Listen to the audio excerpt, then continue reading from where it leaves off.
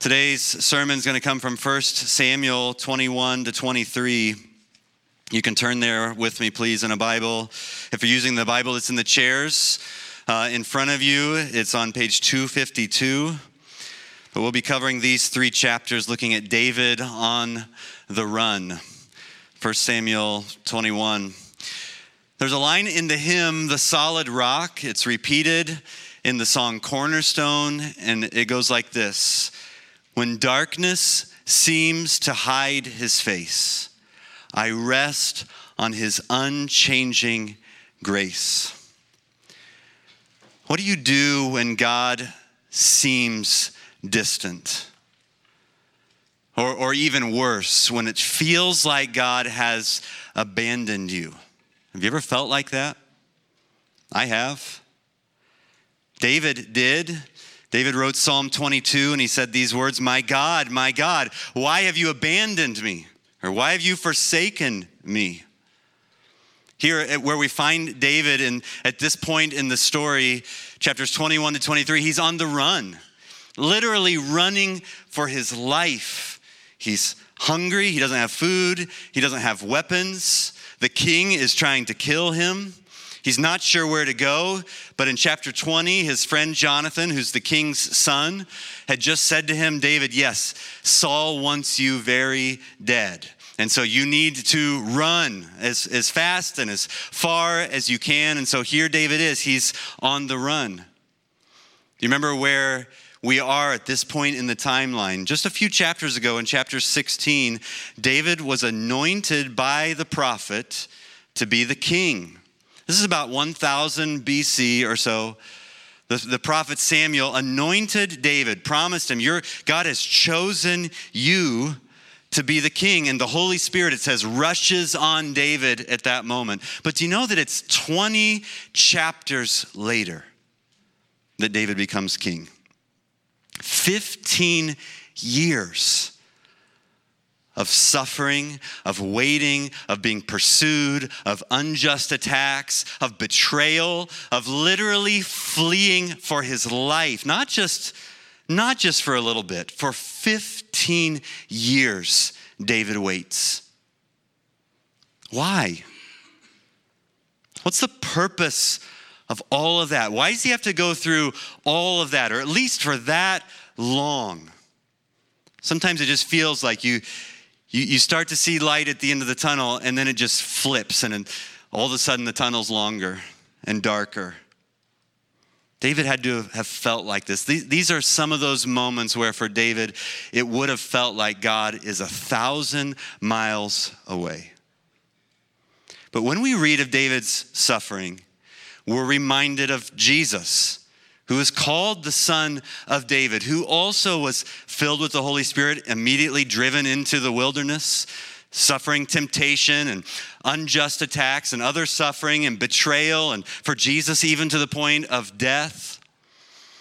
But Jesus said this to us. He prepared us. He says, if they persecuted me, they will also persecute you. And so as followers of Jesus, we sometimes think, almost a little more like karma, that if we do good, good will happen to us. We think if I follow Jesus, give him my life, surrender to him, then my life will be happy. Jesus actually prepared us and says, no, you should expect suffering. As followers of me, you will share in my sufferings. But it's in those moments sometimes that it feels like God's distant. It feels like we're alone. It feels like he's abandoned us. And so what do we do when darkness seems to hide his face?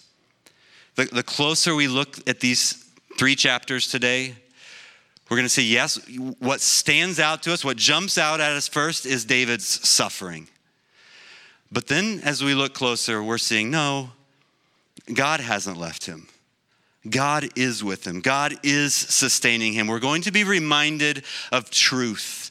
I'm going to put 3 points up on the screen because there's a lot that we're going to read today. And even these points, there's actually 6 words here that we need to remember about our God that we're going to see come up as themes through this passage. that this is what we do. This is what David does. Remember God's presence and his provision. Even when it feels like God is 1,000 miles away. No, remember his presence and his provision. Remember God's power and his protection.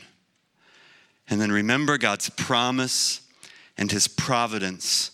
Providence is the way that he sovereignly orders all of the little events in this entire universe to lead toward his plan, to lead toward the accomplishment of his promises.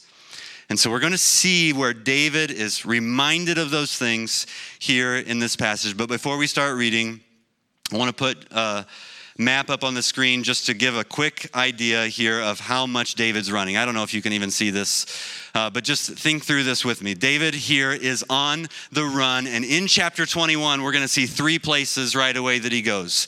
He's going to go first to Nob. This is a city, it's just a few miles away. It's where the priests have moved the tabernacle, so the priestly family is living there now. He goes first to the priest. He gets some things, and then he's going to go actually all the way west there to Gath. This is a Philistine city, so he leaves the comfort of home, and he's now going into enemy territory, into Gath, seeking refuge there. But then he needs to escape there, so he escapes there, and that little blue arrow, if you can see it, is him headed toward the cave of Adullam. And this is how chapter 22 starts, as he seeks refuge then, hiding out in this cave. Let's begin reading 1 Samuel 21. As David flees to Nob. David went to the priest Ahimelech at Nob. Ahimelech was afraid to meet David, so he said to him, "Why are you alone and no one is with you?" David answered the priest Ahimelech, "The king gave me a mission. But he told me, 'Don't let anyone know anything about the mission I'm sending you on or what I've ordered you to do. I've stationed my young men at a certain place. Now, what do you have on hand?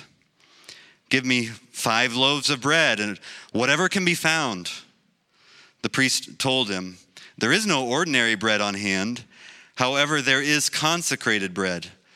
But the young men may eat it only if they have kept themselves from women.' David answered him, 'I swear that women are being kept from us, as always when I go out to battle. The young men's bodies are consecrated even on an ordinary mission, so of course their bodies are consecrated today.' So the priest gave him the consecrated bread, for there was no bread there except the bread of presence that had been removed from the presence of the Lord. When the bread was removed, it had been replaced with warm bread.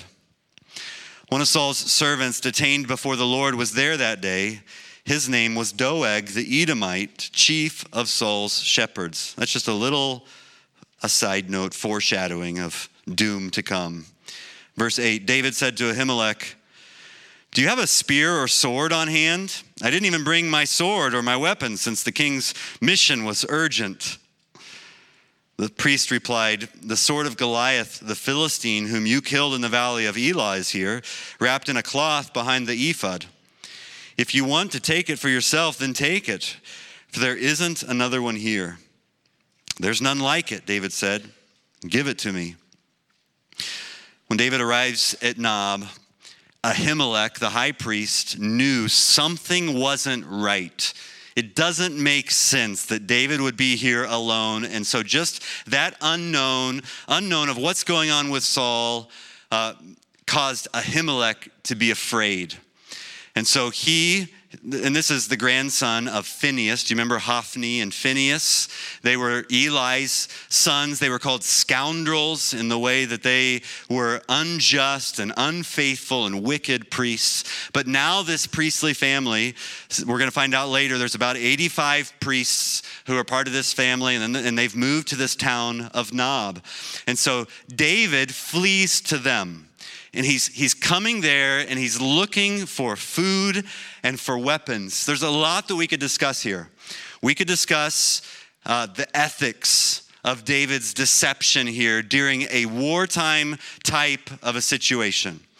We could also discuss the the rules about this special showbread, this consecrated bread of presence, and what some of the Levitical rules were for that, how it's supposed to be reserved just for the priests, but how later Jesus would refer back to this incident and presume David's innocence. And Jesus was doing that to show that Jesus himself is Lord of the Sabbath. But what I want us to think about here in this story is just the answer to this question.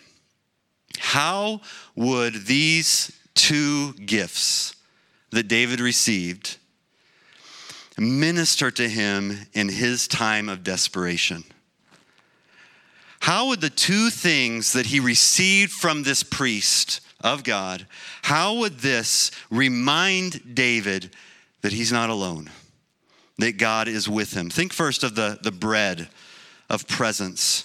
What would this bread do? The bread of presence was a reminder for God's people of the manna in the wilderness, how he provided for them daily, just what they needed at just the right time. And David is now receiving this bread. It's called the bread of presence also because it's literally sitting there in the presence of the Lord. And then as it would be taken off, the priests were allowed to eat that. And so here, when David, in his hunger, in his desperation, he's being reminded, God is with you. And remember how he was with his people every step of the way?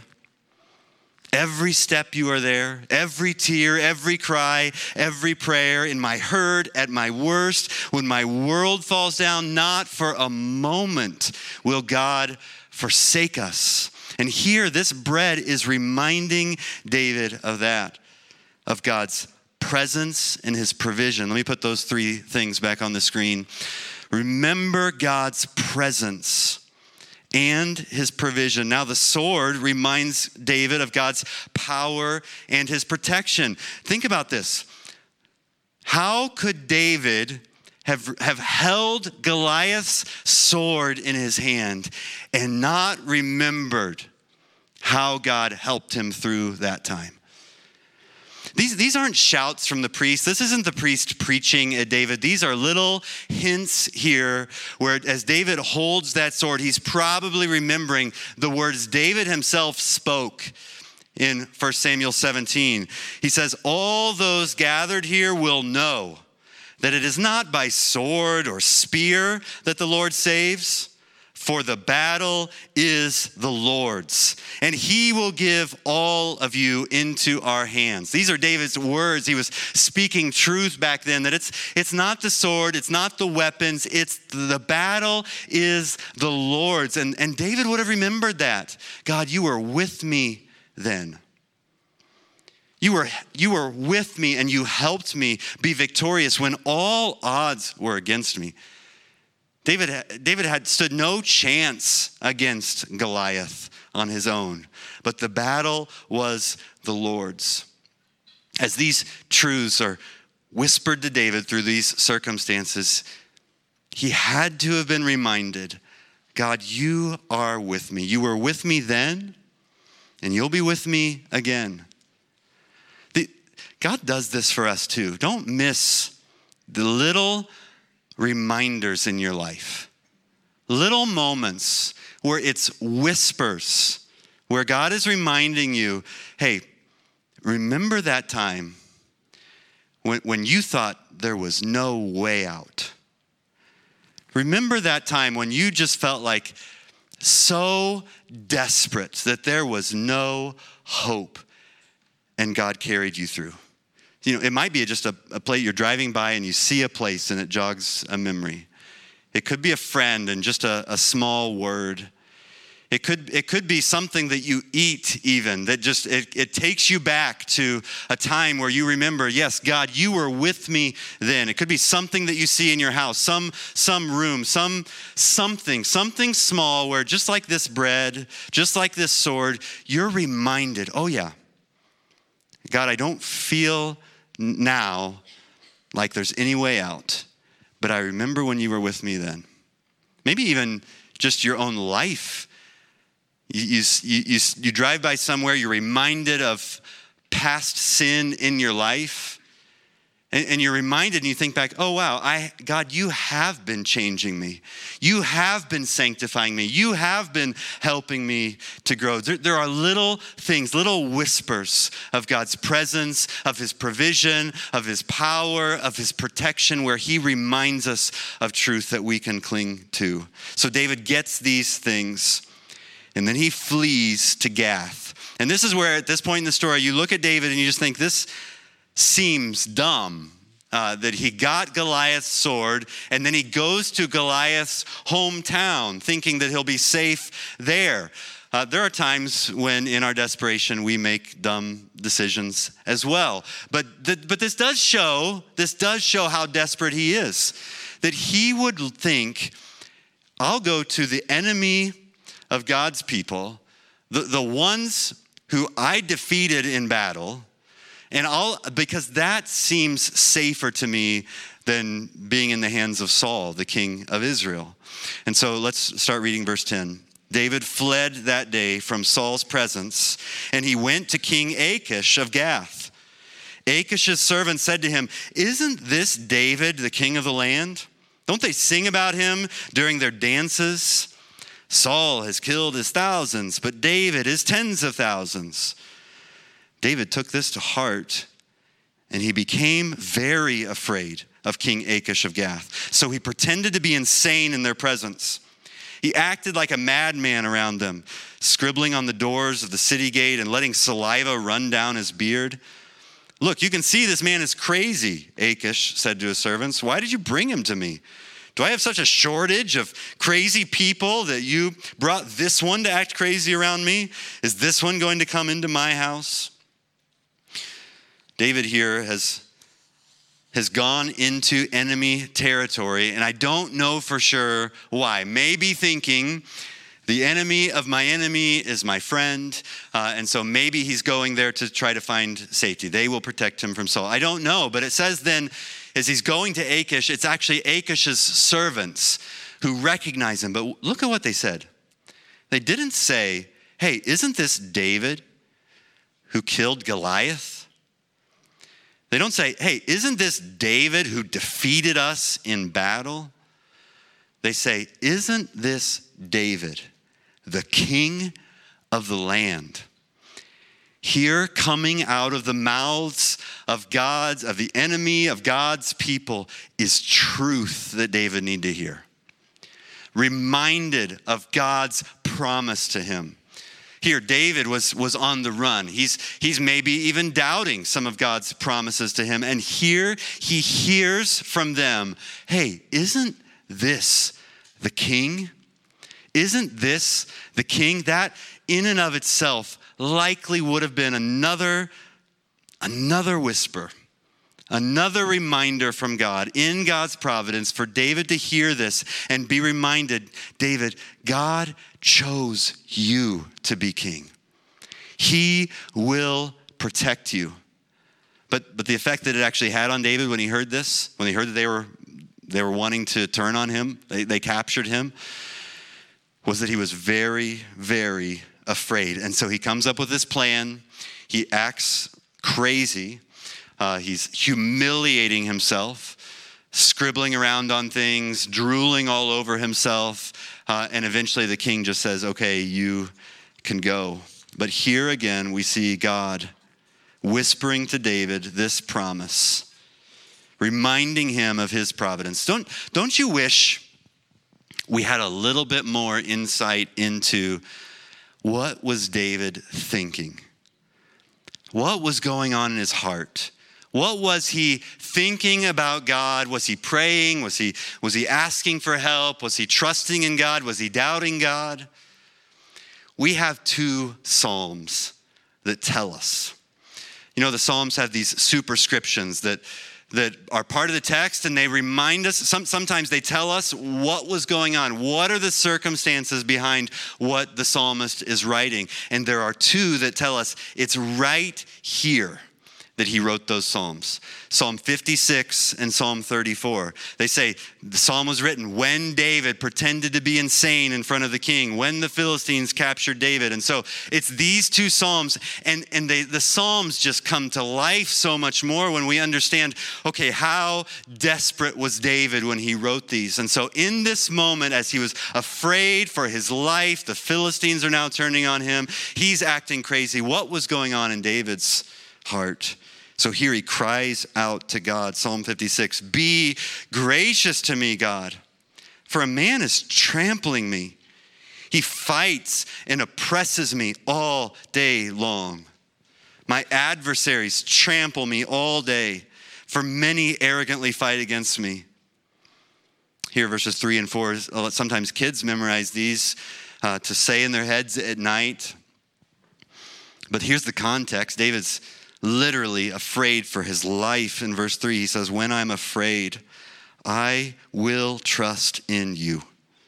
In God, whose word I praise, in God I trust. I will not be afraid." You hear the contradiction there? When I'm afraid, I will not be afraid. Because in the middle of that is, in God I put my trust. And then he says at the end of verse 4, "What can mere mortals do to me? They twist my words all day long. All their thoughts against me are evil. Then my enemies will retreat on the day when I call. This I know, God is for me. In God I trust. I will not be afraid. What can mere humans do to me?" What's the truth in there? He's said a few times, I'm trusting in God, but why? Why is he putting that kind of trust in God here? The truth is, he says, this I know. What? God is for me. How does he know that? Because he was told by the prophet Samuel that God has chosen you to be the king. You are the one after God's heart. And so he knows that is true. And here he's reminding himself of God's promise. And that's how he can be assured of God's protection, God's power, God's presence, God's provision for him. Because God is for me. In Psalm 34, it was written at the same time about this same incident. He says, "I sought the Lord and he answered me and he rescued me from all my fears." Think about the story of Goliath. David is the one who killed him.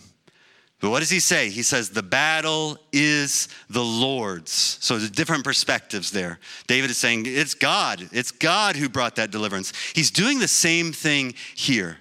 There were human circumstances about how David got rescued, how he got to escape these Philistines. It was because he acted crazy. He humiliated himself. He slobbered all over himself, and they let him leave. And so here, though, David is saying, no, that's not the real reason. The real rescue was from God. I sought the Lord, and he answered me, and he rescued me from all my fears. Think about his face here. He says, those who look to him are radiant with joy. Their faces will never be ashamed. God's presence here in verse 7. The angel of the Lord encamps around those who fear him and rescues them. Verse 9, he says, you who are his holy ones, fear the Lord.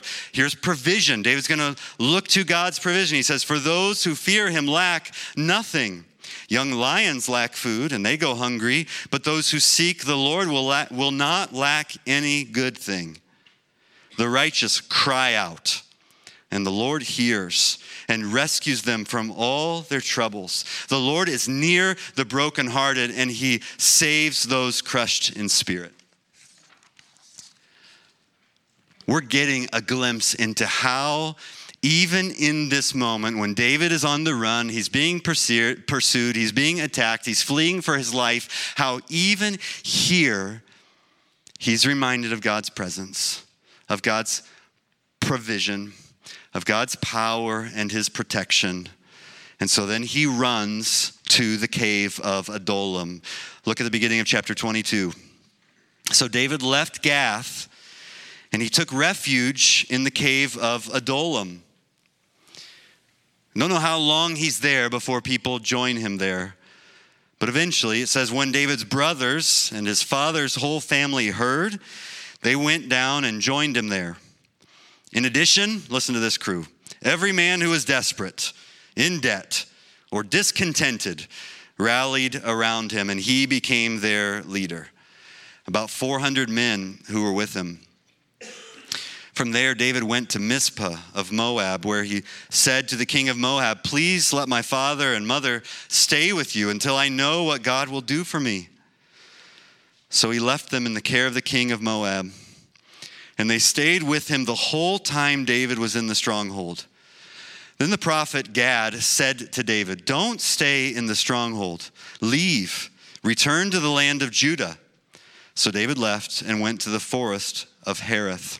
So just in these 3 verses, there's at least 3 places now where David's running to. He's in the cave, and then he runs to Moab and drops his family off there for their protection. And then he's told by the prophet to go back to Judah, and so he goes back there to the forest of Hereth. And so David is just constantly, all through these chapters, on the run. In this cave, though, God ministers to David. He writes at least 2 other psalms. If you want to write them down, Psalm 57 and Psalm 142, in their superscriptions, both refer to it's in this cave that David wrote Psalm 57 and Psalm 142. God's reviving David there. He's pouring out his heart to the Lord and receiving assurance from his God.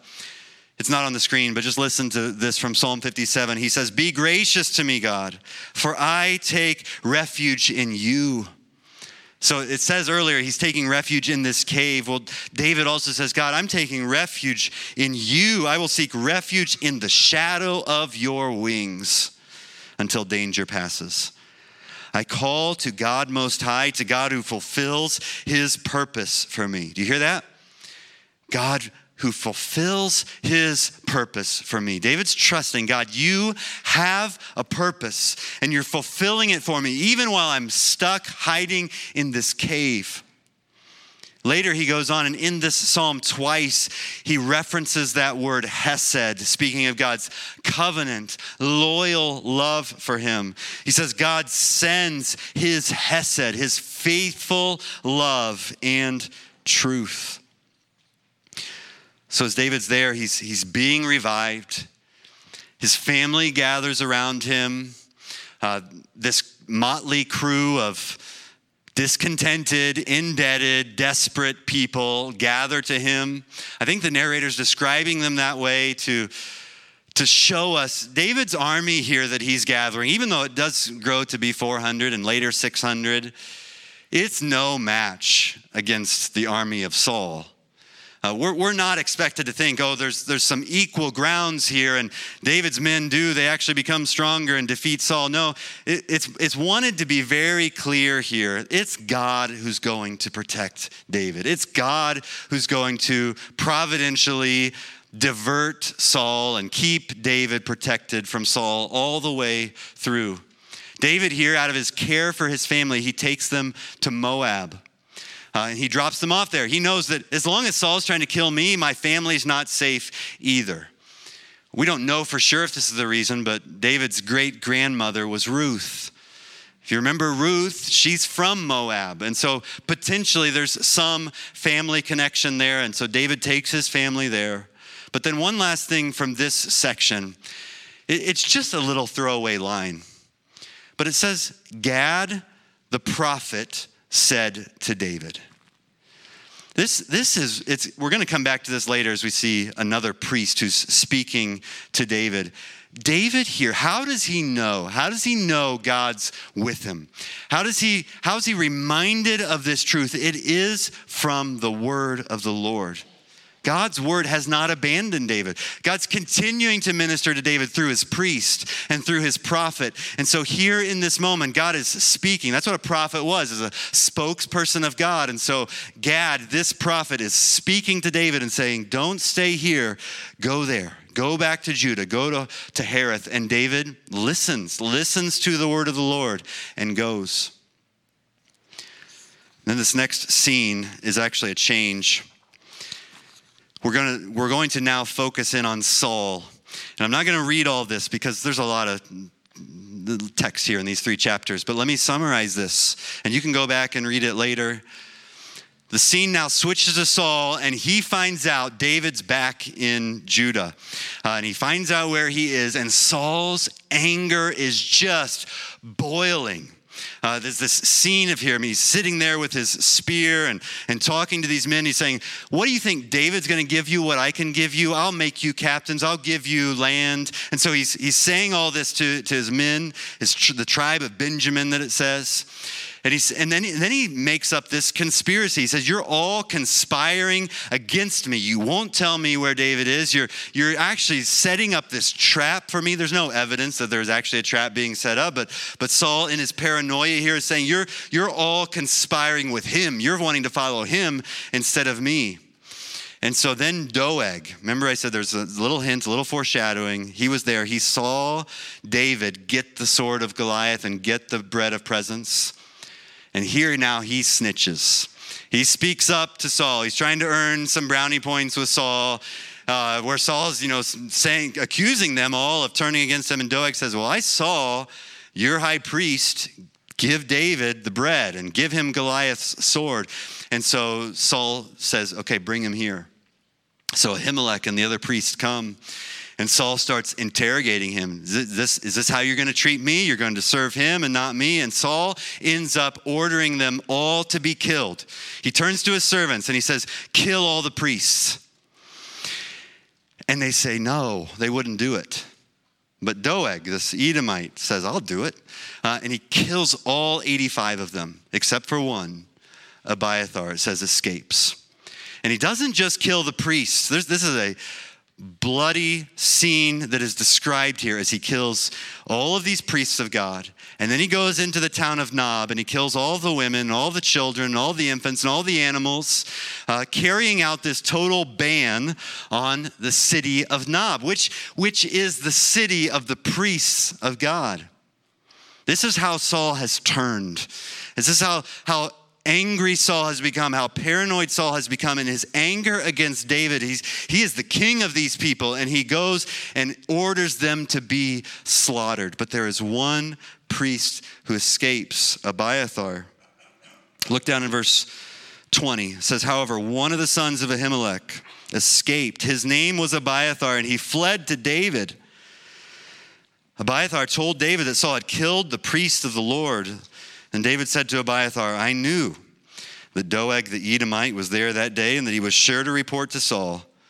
I myself am responsible for the lives of everyone in your father's family. So look at now the way that David protects, acting like a shepherd king. Saul orders the execution of God's people. David here protects. He says, stay with me. Don't be afraid. The one who wants to take my life wants to take your life. You will be safe with me. And here's the purpose of the story. As Abiathar is the priest and he comes to David now, the word of the Lord once again is coming to David. This is what we're going to see in chapter 23. This is how God shows his presence to David, shows his provision for him, his power and his protection for him. It's because the word of the Lord is coming to David. And it's here in chapter 23 that we're going to see God's promises to David are reminded to him. Verse 23, it says, it was reported to David, look, the Philistines are fighting against Keilah. This is, chapter 23, verse 1. They're raiding the threshing floors. Now here's a theme that's going to come up. Verse 2, David inquired of the Lord, should I launch an attack? And the Lord answered, yes, launch an attack. Verse 4, once again, David inquired of the Lord, and the Lord answered him, go at once to Keilah. I will hand the Philistines over to you. And then verse 6, Abiathar, this is that priest, he fled to David at Keilah and he brought an ephod with him. Now this ephod is one of the ways that God would speak to his people during this time. We don't have them today. We don't know all of the ways that it worked, but this is a way that it would function as a voice of the Lord, a speaking from the Lord. And so they would, in some way, ask a question to this ephod, and there would be responses that were answered. And so David says this in verse 10. He's seeking the Lord here through this ephod, which is the priests. Lord God of Israel, your servant has reliable information that Saul intends to come to Keilah. Destroy the town because of me. So here what happened. David defeated the Philistines at Keilah. And then Saul hears, and he's going to come defeat David and Keilah. So he's going to attack more of his own people here. And so David asked the Lord, will Saul come down as we've heard? And look at the end of verse 11. The Lord answered. And then verse 12, David asks, will the citizens of Keilah hand me and my men over to Saul? They will, the Lord responded. So here, David has just rescued this city. And now they're going to turn him over to Saul. They're going to betray him to Saul. And 4 times here in this chapter, it says, David asked the Lord, and the Lord answered. David asked the Lord, and the Lord answered. He asked the Lord, and the Lord responded. And so the dominant theme here in this section is that David still has the word of the Lord. God has not abandoned him, even in this moment, even as he's being betrayed, unjustly attacked. So he escapes again, and he goes to Ziph.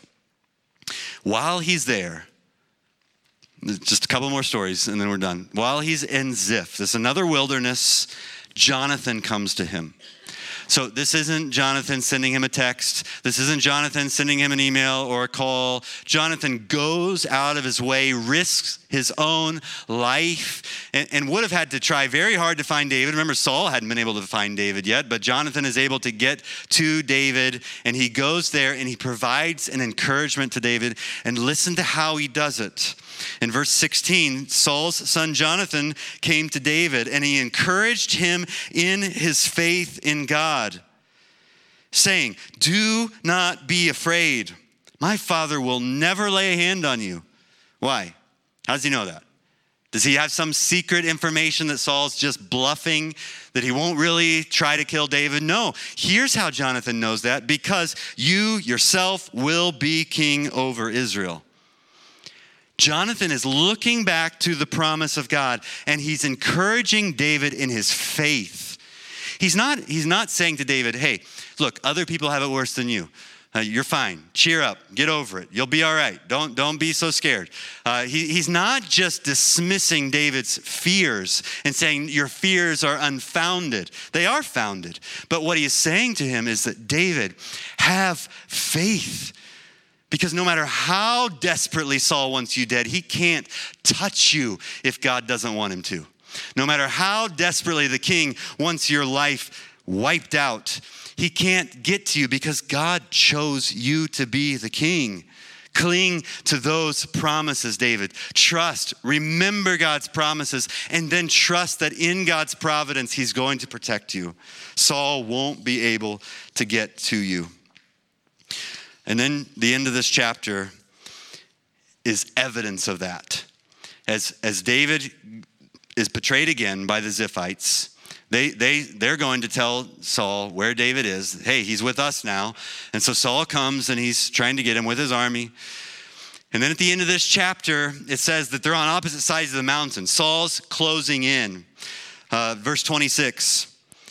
Saul went along one side of the mountain. David and his men went along the other side. Even though David was hurrying to get away from Saul, Saul and his men were closing in on David and his men to capture them. It's like this scene where if you can see it from zoomed out, you're seeing, okay, David is separated from Saul. He's protected by this rock of separation. They're on different sides of the hill. But Saul's men are closing in. It's not, again, that David's men are able to defeat him. It's not that David's men are faster. No, Saul's actually getting there. And then just at the last moment, word comes to Saul. Hey, the Philistines are attacking.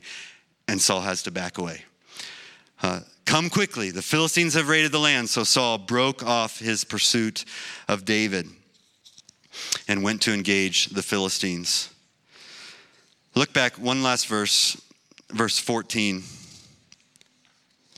Here's evidence of God's providence. Saul searched for him every day. But what happened? Saul couldn't get him. Saul couldn't find him. David was too fast. No, here's the word. God did not hand David over to him. This is God's providence. This is what Jonathan was saying to David. No matter how much Saul chases you, it's up to God, and God's not going to hand you over to him. And so here in this moment, all the way through these 3 chapters, David could have turned on God. He could have doubted him, and he might have at certain times, because there are psalms like that as well, where David's saying, how long, O Lord? How long will the wicked prevail? How long will they be attacking me? And so David's able to cry out to God in that way, but we also have these psalms where we see through that, he's trusting, God, you are with me. You are my refuge.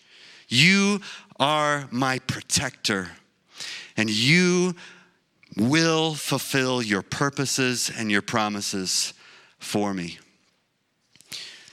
Those 3 things that I had each have some verses that I want to remind us of as we finish. The first, remember God's presence and his provision. We don't have the same story as David, but here's New Testament promises that actually look back and quote some of David's words as our assurance, where it says, for he himself said, this is God saying, I will never leave you or abandon you. Therefore, we may boldly say, the Lord is my helper. I will not be afraid. What can man do to me? This is true for you. God is with you. He will never leave you. And so you can look to him as your helper. Number 2, remembering God's power and his protection. Next slide. John 10 says, I give them eternal life, and they shall never perish. Here's God's protection of our soul. No one will snatch them out of my hand. My Father who has given them to me is greater than all. No one can snatch them out of my Father's hand. So here's this Romans 8 saying, all things are working together for good. That means they're working toward God's ultimate end. Well, when one day we will be glorified, we will be with him, we will see him face to face, and all things will be made new. And so we can trust that every step of the way until we get there is leading toward that end, and nothing can separate you from the love of God. No one can bring any charge against God's children, because God is sovereign. He's accomplishing his purposes. He's greater than all, and no one can snatch you out of the Father's hand. And then this last one, remember God's promise and providence. Paul says, therefore, we don't give up.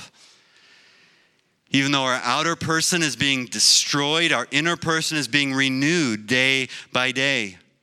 Paul's not saying you're going to have a happy life. He's not saying follow Jesus and everything will be smooth. Everything will be fun. No, actually, the normal theme through the New Testament is follow Jesus, and you're going to go through really hard things, really difficult things. The outer person's being destroyed, but Paul says our inner person's being renewed day by day for our momentary light affliction. Here's the promise, is producing for us an absolutely incomparable, eternal weight of glory. That's the promise. That's the promise we don't have. We don't have a promise that one day we'll be king.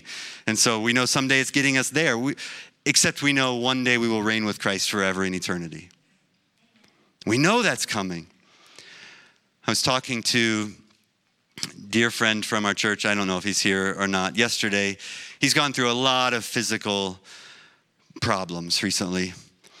And he said this. He joked with me. He said, Dan, I've been told the first 100 years are the hardest. And there's truth to that, though. Our lives feel like Oh, how long? David, 15 years of waiting to be king and going through this and feeling alone and feeling isolated. But that eternal perspective helps. There is coming a day when all things will be made new. Another friend 2 days ago was speaking words of encouragement to me and quoted an English Puritan Flavel. It says this: some providences of God, like Hebrew letters, are best read backwards. The Hebrew alphabet, Hebrew words you read from right to left. And he's saying sometimes we don't know what God's doing until in hindsight we can look back and see, yep, God, you were with me every step of the way. And so as his people, we look to him in faith and hope and trust, remembering his presence and provision, his power and protection, his promises and his providence. I open by quoting from The Solid Rock. I want to put the third verse of that song on the screen. It says, his oath, his covenant, his blood support me in the overwhelming flood. When all around my soul gives way, he then is all my hope and stay. Let me pray for us.